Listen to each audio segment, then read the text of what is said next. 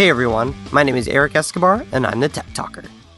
I was talking to one of my non-techie friends the other day about the internet, and they kept referring to the internet as the web. This led us down the path of what exactly the internet and the web actually are, and how they work. Naturally, I thought this would be a great topic for a podcast. But first, this podcast is brought to you by Netflix Instant Streaming. Watch thousands of TV episodes and movies on your PC, Mac, iPad, iPhone, or Touch, or on your TV through your Xbox, PS3, or Wii. All streamed instantly by Netflix, saving you time, money, and hassle.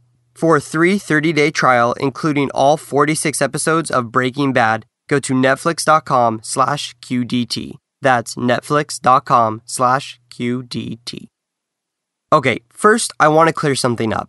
Nowadays, it is pretty frequent for people to use terms like the internet and the web pretty interchangeably. However, there is a difference.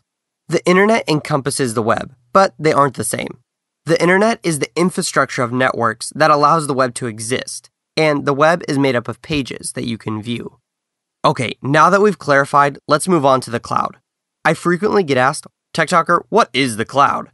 And well, it's a really simple answer. The cloud is just the internet, just a new marketing term. So when your files are stored on the cloud, that's just the same as saying they are stored on the internet. The internet, however, isn't like a cloud at all. Instead, it's a collection of computer networks. When a computer is plugged into the network, it can then communicate with other computers also connected to the network. Each device connected to the internet has an Internet Protocol address, or IP address, which is a unique address assigned to that device that allows it to send and receive information. This is similar to the way your house has an address. Next, there are routers that help direct where your data is going to ensure information gets from point A to point B in the most efficient way possible. You probably have a router in your house, and this router helps to direct internet traffic between your internet service provider, or ISP, such as Comcast, AT&T, or Charter, and all the devices in your house. And the last piece of the puzzle are domains. Domains are a human-friendly way of determining what you want your computer to communicate with.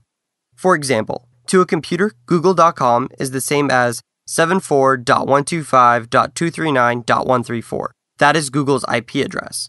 You can actually type that IP address into a web browser, and it will take you to google.com.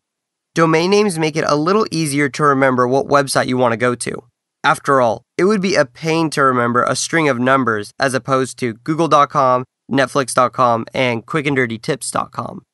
Next, there's the data itself. Whenever you send something over the internet, it gets split up into a bunch of smaller pieces called packets.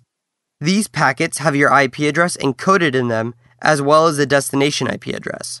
Once these packets all reach their destination, the computer recompiles them all together. Okay, with all this information, let's take a look at a quick example. Say you want to check your Facebook page. Your computer connected to your router would request to connect to your internet service provider, or ISP.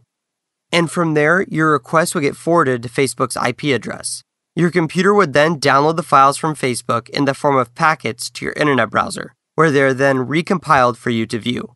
That's a ton of work that gets done at the speed of light. Now, the two coolest things about this whole process are that the internet is decentralized and that they all follow the same set of rules. I want to thank Netflix Instant Streaming for supporting this episode. With Netflix Instant Streaming, you can watch thousands of TV episodes and movies on your PC, Mac, iPad, iPhone, or Touch. Or you can watch it on your TV through your Xbox, PS3, or Wii. It's easy, convenient, and you can save a ton of money. I've actually been catching up on Breaking Bad. I've heard a ton about this series, and it is awesome. I'm currently halfway through the second season, and I love it. And Netflix makes it even easier. I just log onto my Netflix account, hit play, and it picks me up right where I left off. I don't have to queue anything up, and I don't have to change any discs. It's just that simple. Now, say you wanted to buy all the previous seasons of Breaking Bad. That would cost over $90. Or you could get it for free with Netflix Instant Streaming. You can watch the first 46 episodes completely free, along with thousands of other movies and TV shows, when you try it free for 30 days at netflix.com/QDT. That's a free 30-day trial of Netflix Instant Streaming at netflix.com/QDT. Okay, when I say the internet is decentralized, I mean, there is no one place you can point to as being the internet. If Facebook were to go offline, it would not take another website offline. If a piece of the internet were to be shut off or disconnected, routers would simply navigate your files around in a different way. This would be just like if your main route to work was under construction. It would be inconvenient, but you could probably find a detour. The absolute coolest thing about the internet, though, is that every computer is playing by the same rules. Windows, Mac, Linux, and everything else all use the same internet protocols or rules to send and receive data. Just think that there are over 1 billion devices that are all using the same set of rules to transfer and receive information. Every cell phone, tablet, computer, server, and router are all compatible based upon these protocols. And with that, here are your quick and dirty tips for how the internet works. 1. The internet is a network of networks where every device uses the same protocols to route data across the internet. 2. Internet protocol addresses, or IP addresses, tell your data where it's going and where it's been. 3. Routers direct your data so that it gets to the right place and back all at the speed of light. Well, that's it for today. Be sure to check out all of my earlier episodes at techtalker.quickanddirtytips.com. And if you have any further questions about this podcast or want to make a suggestion for a future episode, post them on the Tech Talker Facebook page.